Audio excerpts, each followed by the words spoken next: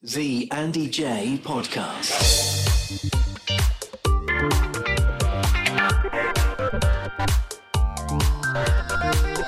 The Andy J Podcast. The Andy J Podcast. Hey, welcome to the very latest episode of the Andy J Podcast. I hope you're having an excellent week and things are going really well for you. Fascinating guest for you today. Really interesting chat.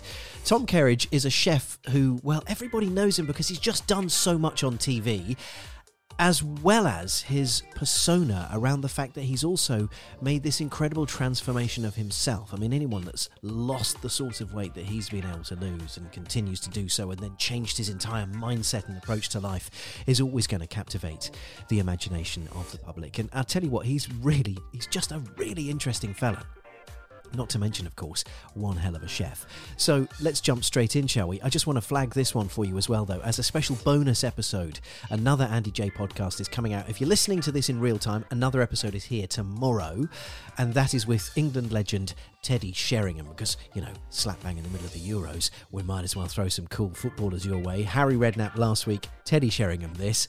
Thank you. Happy days. Right, let's dive straight in, shall we? Here we go.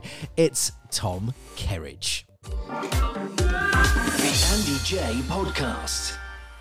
And I am so pleased to welcome my very special guest. He is one of the nation's most beloved chefs. You've either eaten his food or seen him on TV cooking up the ultimate delights. And hey, you might even got fit with him. It is the one and only Tom Kerridge. How you doing, Tom? Yeah, I'm very well, thank you, Chief. How are you? Do you know, it occurred to me, Tom, you're a man who means so much to so many people now, which must be really bizarre. Why do you think that is? What do you mean by mean? What do you mean? I mean, because we followed your journey. Obviously, you came to fame like forever ago now. I mean, this is, you know, you've been a public persona man for such a long time. You've been a big star for ages. And so we've watched you and we've grown with you and we've eaten with you and drunk with you and now we've worked out with you and we're about to start cooking outdoors with you. That's what I mean. Yeah. You mean a lot to a lot of people. Well, thank you very much. Yeah, well, it's all kind of a bit by accident. You find yourself when you open a business and you're a chef and then you get the chance to do a little bit on telly, like in the Great British Menu, and you try and be yourself the whole time. And this journey, the one thing that I've always stayed true to is just being true to myself and not getting caught up in anything else. I'm a chef that cooks, and most of the books are dishes that I cook at home and for people to cook at home. So it's nice that people come on the journey and of authenticity. That's what we like. I think your style, Tom, I've been very lucky to have spoken to a lot of chefs, from John Burton Race to James Martin and Tom Akins and so on. And there is that sort of one thing that you all seem to have in common is this sort of desire and determination to stay down to earth, to stay true to your roots. It doesn't matter about the cars, the cash, even the Michelin stars. It's about making sure and remembering where it all started. Well, do you know what? When you're connected to food, the reality of it is that you're connected to food producers, and food is something very real that everybody, you know, we all eat. You know, it's something that we all do. It's not something that's just there for a chosen few. Everybody partakes in it. So if you can use that skill set and reach as many people as possible, and then when you're surrounded by people who produce food, when you meet farmers and fishermen and people that are growing produce, or people that then, you know, make cheese or, you know, brew beer, or it's a real down-to-earth bunch of people that are surrounded in the food industry that are all led by passion. And that's a really nice thing to be involved in and be around, because there isn't really any prima donna or airs and graces around it. It's about being passionate about what you do. Well, there's also the graft that you've put in as well, Tom, isn't there? You know, because you've all had to work these extreme hours. We hear about these incredible stories of how chefs start out and the number of hours they have to put in and how exhausting it is and how consuming it is. I think that means you never take your status for granted because you've put the effort in. That's it. It is one of those industries that, you know, but I think it's the same as everything else. If you work really hard at what you do, the rewards will come. The harder you work, the luckier you are, the better you become, the more you learn. And yes, you know, chefs and in the hospitality industry in general, you do work hours or you work at times that people would normally be off. You work in the evenings and you work weekends. So you live a slightly different, more left field kind of way of life. You are pushing, and then the harder you work, the more you can achieve. But I think that's the same in every role, isn't it? It doesn't matter what job you're in. I think if you work harder at it, you'll achieve more. Well, yes, but you are in that unique thing, as you pointed out, working weekends and so on, and often working late into the night. I mean, you reference in the new book, which I'm really looking forward to talking about, by the way, that one of the sort of discoveries you made was at 3 a.m. at the end of a shift abroad, and you just kind of stumbled onto the streets and were hungry. And it's like, well, not many people are still going at 3 a.m., Tom, and this is a night in, night out thing for a chef. Yeah. For a chef's point of view, it's at 3 a.m. That's still like there's still partying or hanging out or conversation to be had. So it's you kind of give up on sleep, but you do get on with living a life, and that that is the beautiful thing about being a chef and a cook, is that it becomes much more of a way of life rather than it being a job. We don't go to work, and then finish it and then you do something else. Being a chef is what you are, it's who you are, it's all encapsulated in your whole life. So that is, I consider myself super lucky. I don't have that kind of Monday morning feeling, that some people have, Sunday night going to bed going, oh, I've got to go to work tomorrow. We all have bad days at work, but in general, I spend most of my time thoroughly look forward to the next thing that involves food, and whether it's planning it, menu planning, designing kitchens, looking at spaces, growing stuff, like being around it all creates a wonderful, exciting thing. I'm living a life that's around food, and that's amazing. I think this is brilliant, Tom. I mean, look, the new book, Outdoor Cooking, it's the ultimate modern barbecue Bible. Honestly, I have devoured every page already. I've sat there and just gone, I've got to try that. I've got to try that. I've got to try that. And there's a lot. I mean, this is not light on food here, Tommy. It's not like you've kind of said, here, let's do some barbecuing. There's a few cool burger recipes. You've filled it with masses and masses and massive ideas. So I really want to get into some tips that we can give to our listeners, because barbecue season is upon us and the weather hopefully will be kind to us over summer. But before we do that, can we talk a bit about you and your journey and how you've got to where you've got to? Because I find your personal story utterly fascinating. And I wonder if you'd be kind enough to talk us through it. Would you be cool with that?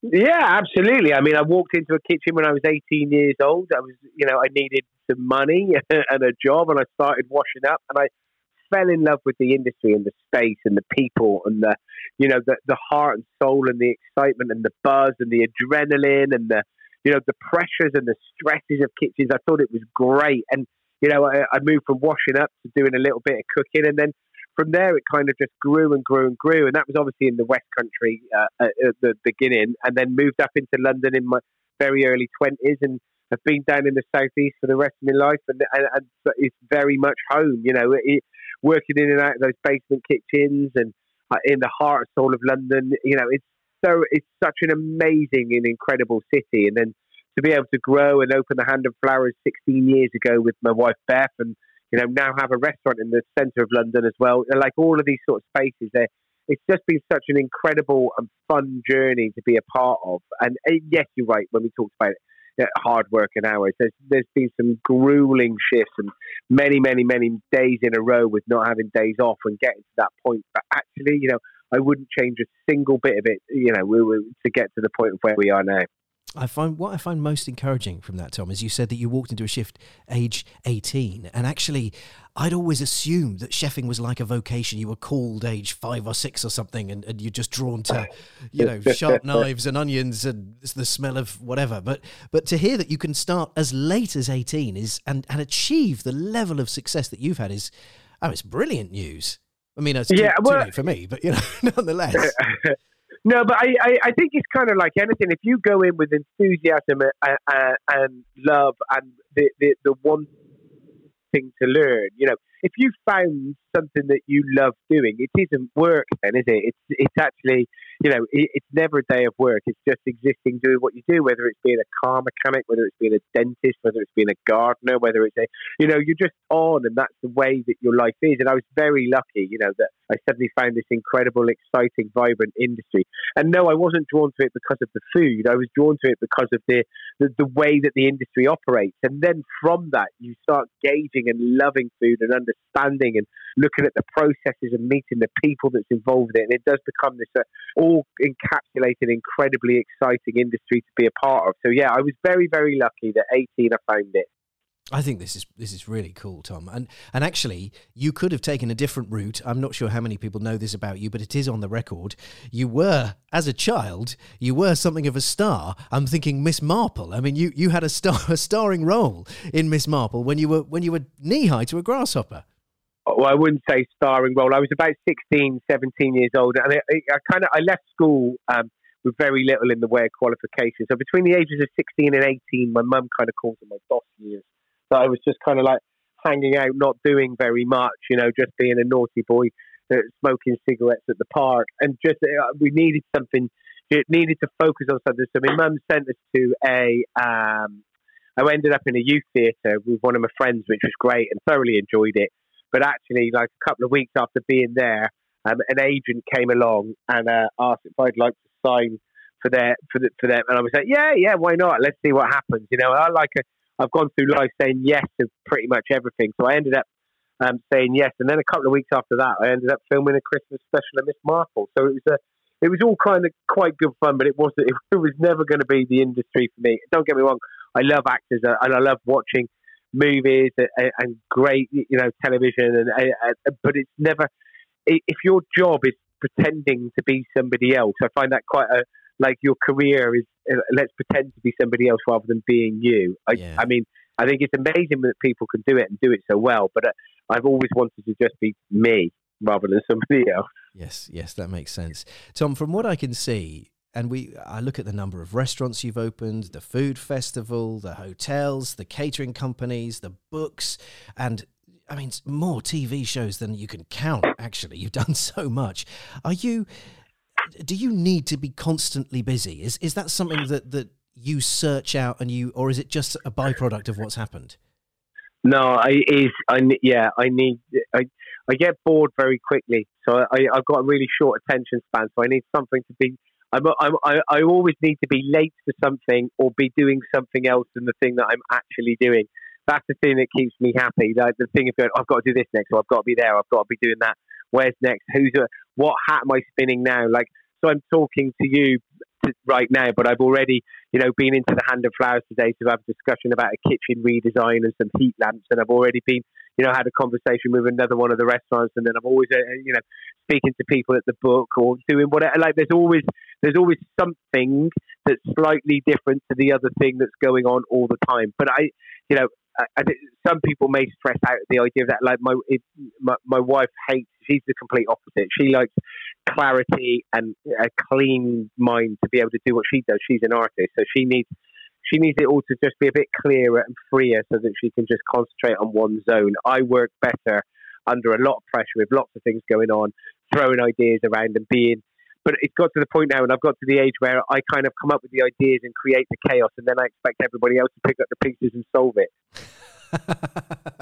Which is the perfect situation, isn't it? Chaos maker. You could just call yourself that. That would be brilliant. Exactly. I can see it when they're in service in any of the restaurants and I turn up. They're like, oh no, he's here. What's he going to do?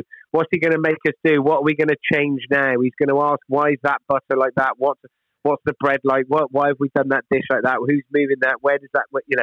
You can see their hearts sink when I turn up. Is it quite strange? Because obviously with the Hand and Flower, which of course we have to talk about the success of the Hand and Flowers, because you picked it up as a sort of ramshackled, rundown pub and turned it around in no time to become the only pub to have ever received 2 Michelin stars. I mean, that's staggering and almost beyond belief when you think about it. And I imagine you still pinch yourself when you kind of go, actually, wow, this is nuts. And then, do you know what the biggest thing about that is? It is incredible and it's amazing. And as obviously as a personal achievement as a chef and a cook, to achieve 2 Michelin stars is one of the biggest things that you'll ever achieve in your career, and it's phenomenal. And I'm so proud of it. But the thing I'm most proud of is the people that have come on that journey with us, the staff that have been with us from the beginning. And, some people we've worked with for over 20 years, we've known each other on and off and are in the business and are all big building blocks and a part of kind of creating and building something. So, yes, I mean, it sounds like it's like one person, but it's not. There's over 200 people within the group. And, there's within that, there's at least 50 people that have done so many years with us that they're just part of building and creating this huge kind of like consistently solid model at the Hand, and it's a testament to everybody else. That's the most amazing thing about the Hand of Flowers. Yeah, well, that's a really lovely way to sort of hear you talk about it, Tom. I mean, obviously you got the Hand of Flowers, then you got the Coach and the Butcher's Tap and Kerridge Bar and Grill, the Bull and Bear. I mean, there's a lot of places for you to be staying in charge of. So I guess where I'm coming from, Tom, is it a bit surreal, sort of knowing that your name's on the door, you've set the menu, you've trained them, you've shown everybody what you want, but you obviously can't cook in every place each night. You simply can't. There isn't enough of you to go around. So is it strange thinking your food is being served up by other people in so many different places each night? Is that a weird thing to think about? Yeah, massively. But the only reason that all these places exist is because it's a testament to the guys and colleagues and friends that have grown with us as a business. So each place, I've not wanted to go out and chase and open. I've never had the dreams of being a restaurateur with multi-sites. What's happened is because we've grown as a kind of like a big family of people together, that each site is people that have been with us for years. So Sarah, who's head chef in Manchester at the Bull and Bear, she's been with us for about 8.5 years. Tomo, who's head chef at the Coach, he's been with us for 9 years. Jamie, who's head chef at the Hand, is over 10 years. Nick, who's head chef at Kerridge's Bar and Grill, is 11 years.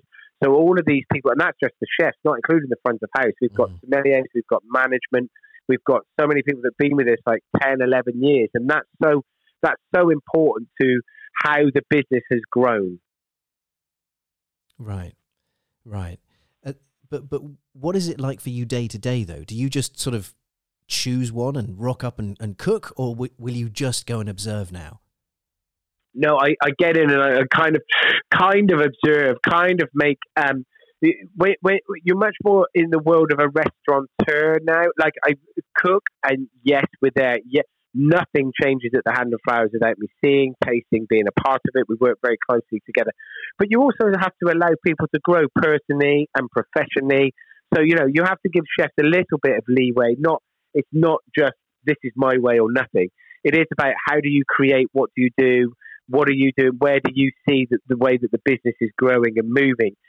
And so we very much lead. The business is run with the same rich DNA that is evolved from the Hand of Flowers, but we also let the chefs kind of be themselves as well. So they allow to adapt and grow. So if they go on and win Michelin stars for themselves, they're winning a Michelin star for themselves in one of our restaurants. So they're creating and growing with the big support that's around us. I like that. And I'm relieved as well, Tom, because I had this sort of slight fear that you were making all these TV shows and doing your new podcast and writing all these books and so on, and still every single night going to a different one of your venues and cooking each night. And I was thinking, how on earth that just, you yeah, can't, well, you I can't try do to, I do try to touch base in all the spaces all the time. So I was at the Hand today.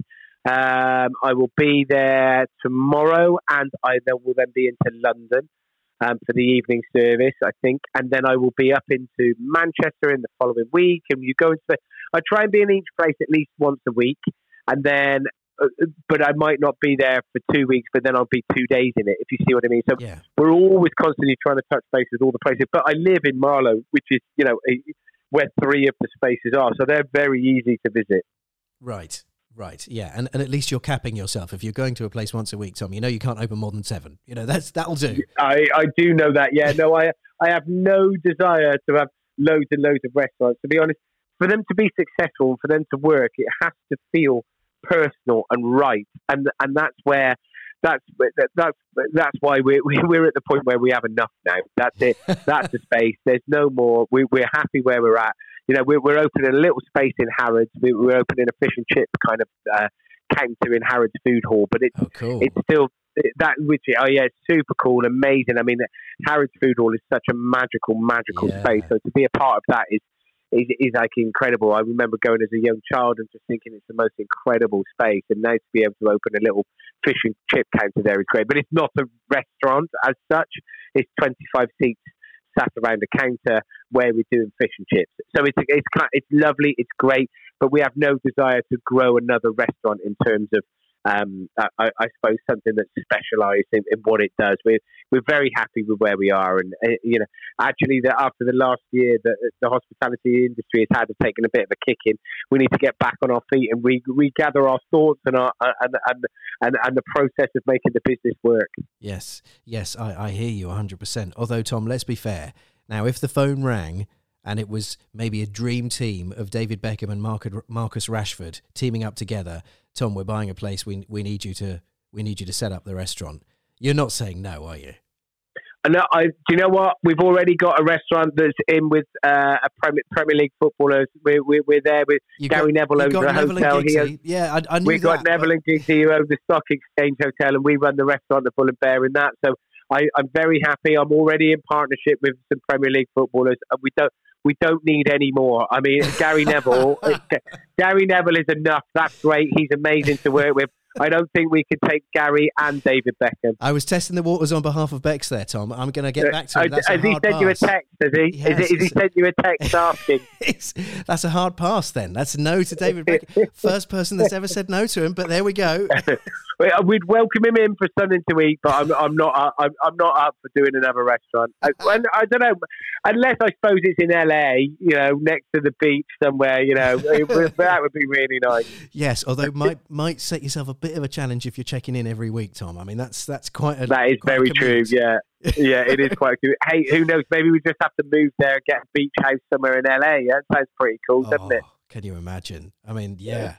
Well, I mean, you see, the world is your oyster, Tom. When the status that you've got and the caliber and the renown, does that appeal? Does that, could you just up sticks and go, right, yeah, we're going to do LA for 3 years? No, I have to be honest. We're very set where we are. I love where I live. We live in Marlow. I've got, my wife's got a studio at home. My little man's settled in school. We're all like, I'm very, very lucky. We've set our stall out. We've worked very hard to get to this point, and now it's just a case of maintaining. I'm not interested really of any kind of like overseas restaurants or travel. Lovely, holidays, great. When we can all get back to doing it, that will be amazing. I can't wait for that. But an overseas restaurant is not something I'm interested in. Fair enough. So it's a definite no to Bex. He knows it now. He's got the message. Yeah, clear, he knows Tom. it now. That's twice I've turned it down now. So yeah. Don't ask a third time, Beckham. Step away. Yeah, I'll introduce him to Angela Hartnett. Who knows? Andrew will probably do it.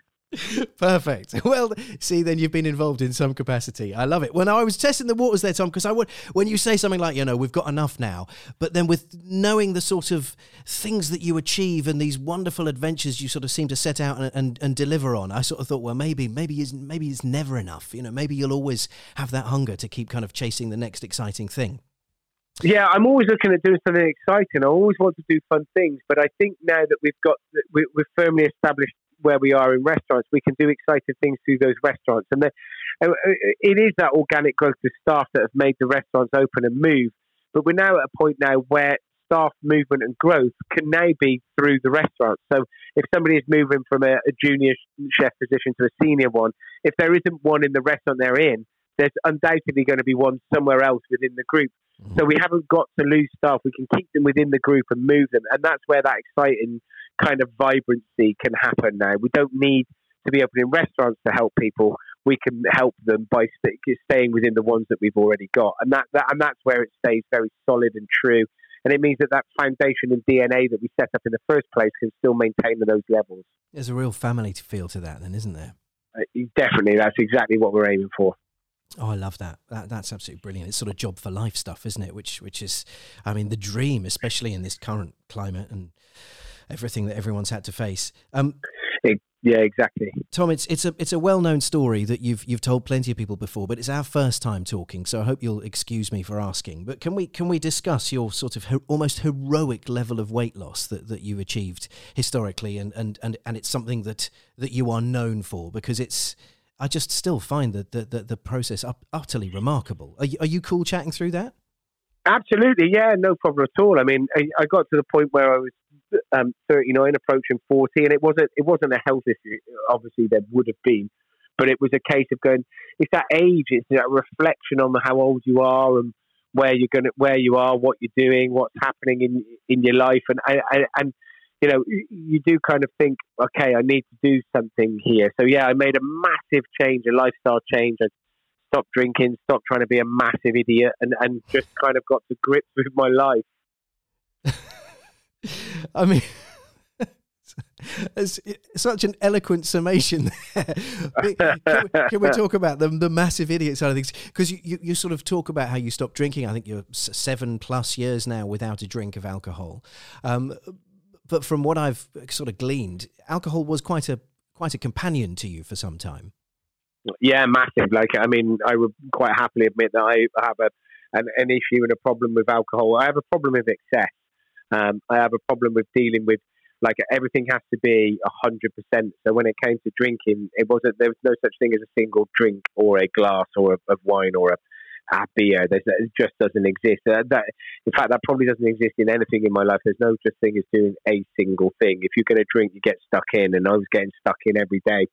So you just go, right, I've got to get control of this, and the only way that I can control it is by not doing it. It's something that was controlling me to the point where I have to go, nah, I have to cut it completely. So yeah, alcohol was one of those things that I had to get rid of, because I have that personality where everything is excessive and everything is over the top and everything is massive. And then if you couple that with drinking, you then start making daft decisions as well. So if you're excessively behaving under the influence of an excessive amount of alcohol, you start making decisions that are like borderline ridiculous and stupid. So it came to a point where I go, this has to stop. I have to start getting to grips with myself and get a little bit more sensible. So those were that was kind of the turning point. Those are the things where it just went, right, the booze stopped, trying to get to grips in my life and trying to get on top of it. And then obviously, since stopping drinking, we then opened. It looks like I've replaced it with even more hard work of opening restaurants. So that that excessive behaviour has just focused into going, right, what should we do that's exciting with food and restaurants? Yeah, I mean, that's quite the trade, though. I mean, that's amazing, isn't it? So, I mean, were you able... I stopped drinking just over 2 years ago myself, and it sounds like your relationship with alcohol was perhaps more, I use the word lightly, but perhaps more dependent than mine. Mine was sort of social and sort of partying, whereas I think by the sound of things, yours was a little more of a dependency.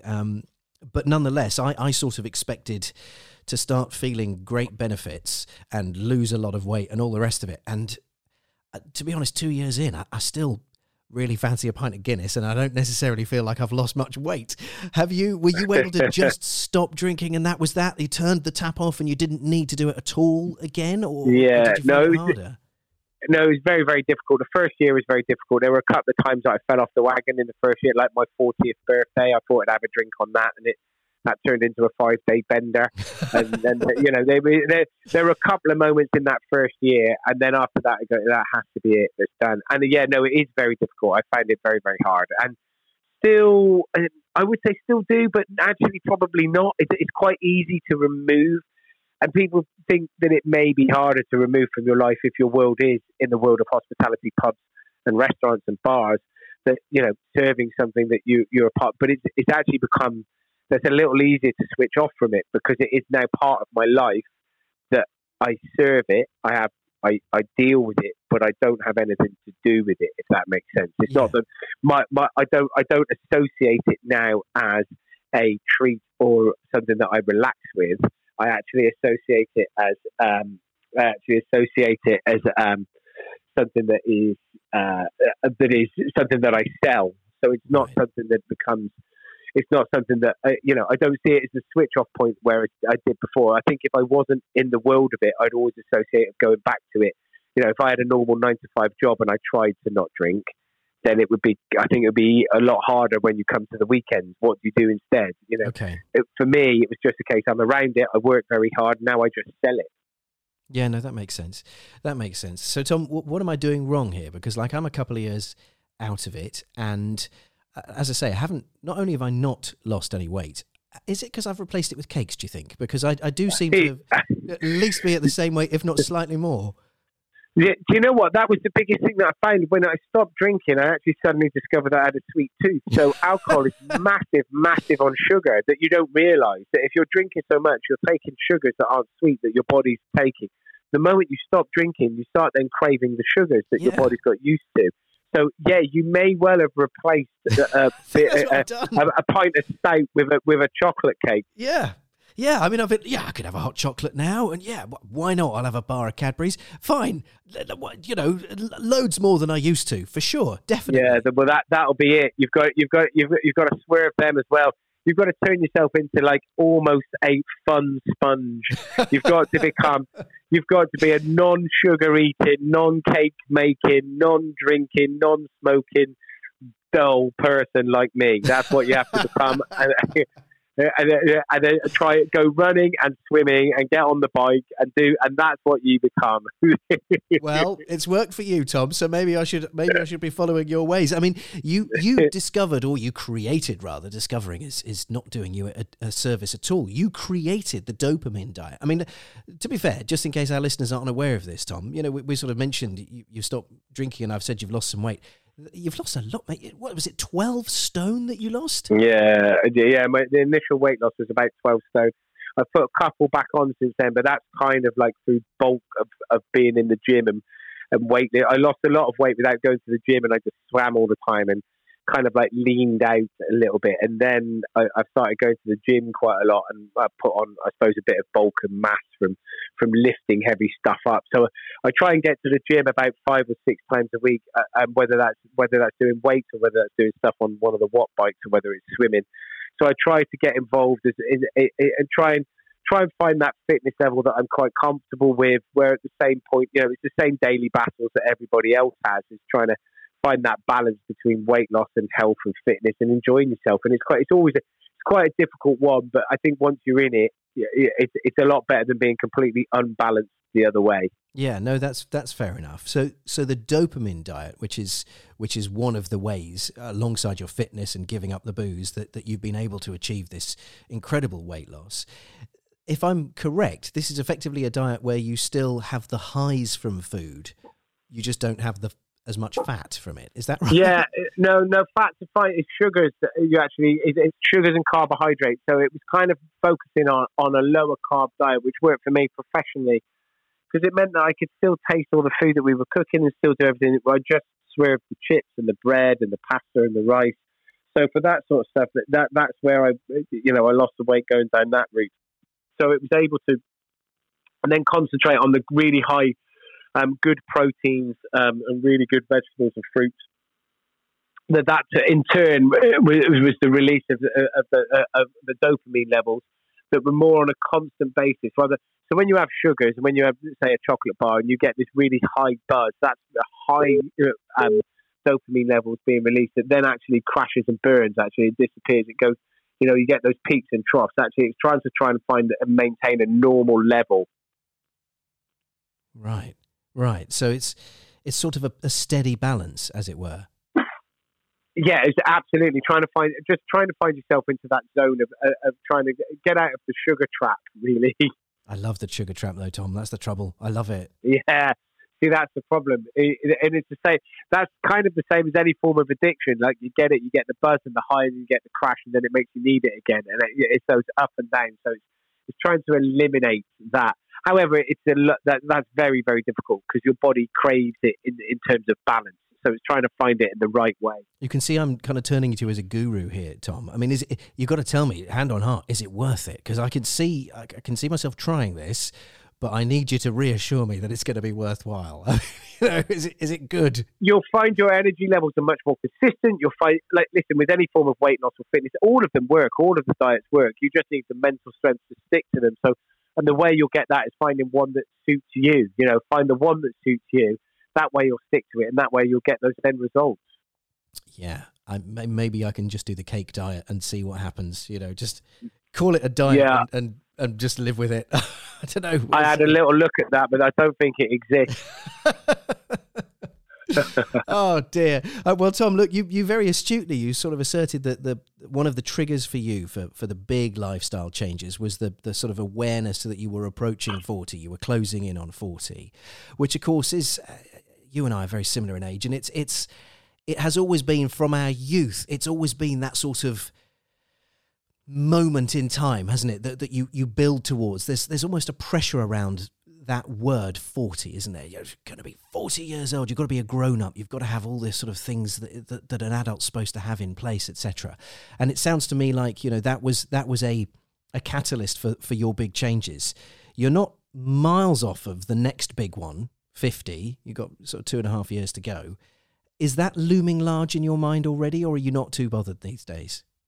No, I'm not too worried about it these days. I think I'm much more I'm in a much better, more balanced space. And I think a lot of people say that, but don't they, with the difference between 40 and 50. When you get to 50, you can, like birthdays, they all merge into one now, don't they? You don't really care. You've had so many. You just go, yeah, whatever, happy birthday, it's fine.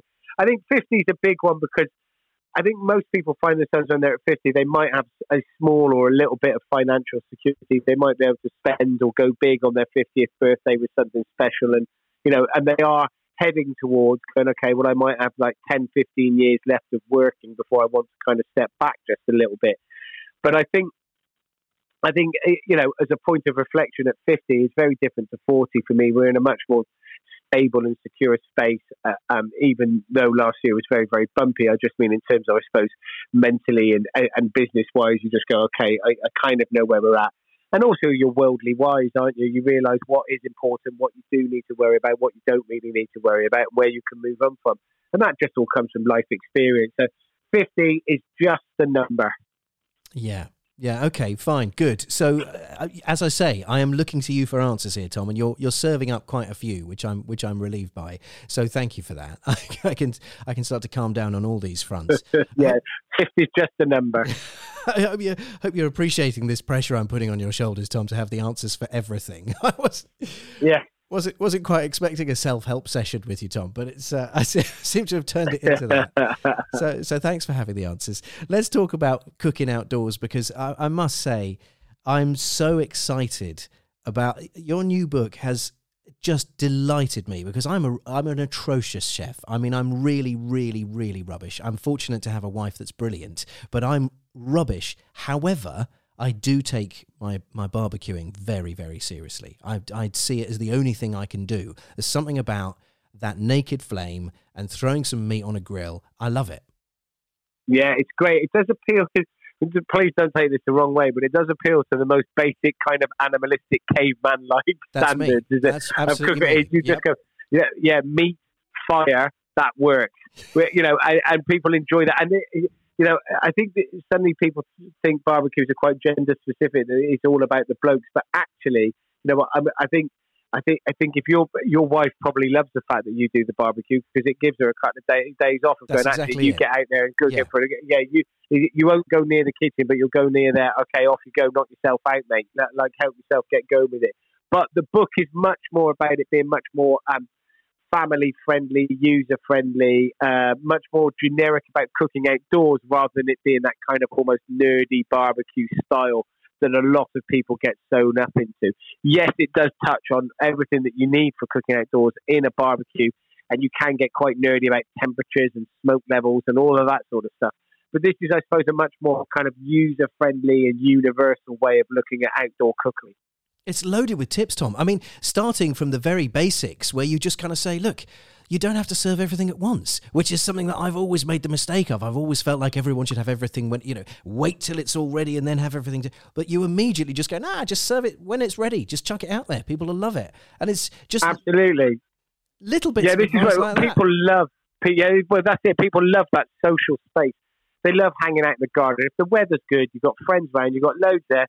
Cook it, serve it as it comes, bit by bit, drip feed it, a bit like tapas food. You know what I mean? Just keep throwing it out there, bit by bit, and it works really, really well. It's just because you've only got that one space, and barbecues are so lovely because it becomes that outdoor kitchen. If you think of the best dinner parties and the best kind of spaces where people are, if you think of it, people normally end up hanging out in the kitchen. Well, now you've got the kitchen outdoors, the sun's out, friends around, you got loads of beers and drinks stood in a big bucket with a load of ice that people are helping themselves to. It becomes much more informal and becomes much more about that fun social space, which is why it's really good to just cook things bits at a time, throw them out there, let people have some, and that's why it works really nicely. It's not like a formal dinner where you cook it and you all sit down at 8 o'clock and you have this, it's not like that. It's a case of help yourself whenever you want. The kids are on the trampoline, running around in the garden, kicking a football, doing whatever. They come and grab food whenever they want. That's why barbecues and outdoor cookery suits family style or friendship, social gatherings really, really well. Absolutely. Well, you have missed one thing, though, Tom, and I've read the book cover to cover. There's one thing that you haven't addressed, so maybe we can remedy that now, which is that one person that will always be there who has the solution to dealing with the wasp. Because there's always a wasp, isn't there? There's always that wasp that's drawn to the glaze or the Coca-Cola or whatever. And there's always someone that's like, just be really still and it'll go away or whatever. What's the best What technique? is the solution? I haven't got that. If I had it, I'd have put it in the book. What is the solution? Well, that's my point, is everyone has a different thing. Some people try and trap the wasp, under a glass and carry it away or whatever. Other people do the whole SWAT thing, and then you'll hear the crowd going, no, you'll just make them more angry. You can't do that, or whatever it might be. And then you've got the old adage, which is just stay still, which is what I tend to do and what I tend to say to people. Deadly still, it'll move on from you. But I reckon maybe the secret, Tom, thinking about it now, is to set a small portion aside for the wasp, specifically for the wasp. We'll put that there in that corner of the table. No one sits over there. The wasp can help themselves. I like that idea. That's good skills. That I like that. That's a good one. Or maybe we just give away a free wasp kind of like a wasp and fly spray with every book. Well, yeah, you'd need to have a chat to the publisher then, Tom, because it's out. Yeah, I will do. It's going to set you back a bit if that's the solution. Now, Tom, it's rare that I get to a cookbook where literally I want to eat everything, because there's everyone's tastes different and so on. But I was before we were chatting, I was like, well, I've got to ask you about this and this and this, and I can't ask you about every dish because that would be ridiculous. But one of them that has stood out for me is the Korean barbecued beef, which not only looks incredible in the photography that you've got in the book, but it looks really easy to do as well. And I'm thinking I could have a run at this. Yeah, do you know what? They are, so many of the dishes are super easy to do, and so much of it comes from the flavour enhancer, the marinade or the dry rubs, the kind of things that you put on that give it that kind of like super kind of flavours and taste, and that's where it becomes. You can get much more depth of flavour. It becomes a bigger thing, and you enjoy it that little bit more. But yeah, the Korean fried beef, a lot of that will come from the marinade, where you're sat, where it's got that kind of lovely flavour that takes on from the gochujang paste, which is absolutely lovely. The harissa butter, the stuff that goes with it, it just makes it a big, that wonderful flavours. You get the soy sauce, the sesame, but also actually using bavette steak is a really nice thing to do, because you normally look at rump steaks or sirloins or fillets, but bavette is one of those ones that you cook. No, it's got to be nice and pink, otherwise it goes too chewy. So you go, right, okay, well, let's make that marinade work and let's get the whole thing going. And it does taste absolutely delicious. It's genuinely got me excited. I mean, I'm genuinely like, I'm going to really cook this thing. I can't wait. It just looks so tasty. Look, Tom, you're the master. You've done a whole book on this. You've made your life out of being a sensational chef. If you could just tell us, if you were to invite us round now to a barbecue at Tom's house, what are you serving? Tell us what your ultimate barbecue is going to be, because I need to know now, because I'm so hungry. So, in the world of book writing, you kind of, every time you write one, you go on a voyage of discovery, and you kind of look for things and flavours and things that work really, really nicely. And I don't know anything, or didn't know anything, about West African cookery until this point. And the lovely thing about outdoor cookery is that everywhere in the world has got their own kind of version of it and flavours that work with it. But there's these suya beef skewers that we've put into the book, and this suya kind of seasoning and paste that goes onto the beef that gives it such a wonderful flavouring. And it's got those normal kind of smoked paprika, chili, ginger kind of flavours to it, but it's also got peanuts and allspice to it. And it's such an incredible flavour. And it's not hot and spicy, but it's just so packed full of flavour, and it's absolutely delicious. So that is what you'd be having. You'd be having some West African style suya kebabs. Brilliant. I'm putting a post-it note in the book and I will attempt them for myself, and I'll do a substandard version and it'll still taste delicious, I imagine. Well, that's the thing about barbecues. They're very forgiving. Yeah, everyone can look okay. I mean, Tom, it's been absolutely wonderful talking to you. I've just got one question left for you, really, because I know that we're tight on time. If you're to cook one thing for yourself, barbecue or otherwise, it could be in the kitchen or with a microwave or whatever, what is the one dish that you still just go, oh, with every mouthful? Because everyone's got one, haven't they? Everyone's got a dish which is just like, oh, what's the one that you cook for yourself that you just know is the dream? Honestly, I love a bit of roast pork with crackling. But roast pork, crackling, apple sauce, absolutely delicious. The simple things done really well, they can't get better than that. Boom. I love it. Perfect. Tom, it's been such a pleasure. Thank you very much for your company. I wish you all the success with the book. It's clearly going to be a massive, massive success. And I look forward to seeing what's next. Thank you ever so much, Chief. Lovely to speak to you. Nice one. Take care, mate. Thank you very much. The Andy J Podcast. I am so fired up to get the Barbie on now. I'm really, honestly, just looking through his book, well, as you heard... Just really, really, really delicious stuff. So I think that's me for the next few weeks. I'm just going to cook outdoors and go for it, regardless of whether it's raining or not. Anyway, thank you so much for your company today, listening to the Andy J Podcast. Really appreciate it. On the way tomorrow, if you're listening to this in real time, the brilliant Teddy Sheringham. England legend, and of course he also won the Champions League with Manchester United and played for Spurs and various other clubs. Really great guy, really looking forward to talking to him. That's Teddy Sheringham tomorrow. If you're enjoying the Andy J Podcast, we'd love a review. In fact, if you're enjoying the show, why not tell your friends? Podcasts live and die on, well, often word of mouth, so please tell your friends. Like, subscribe, review and share. Thank you.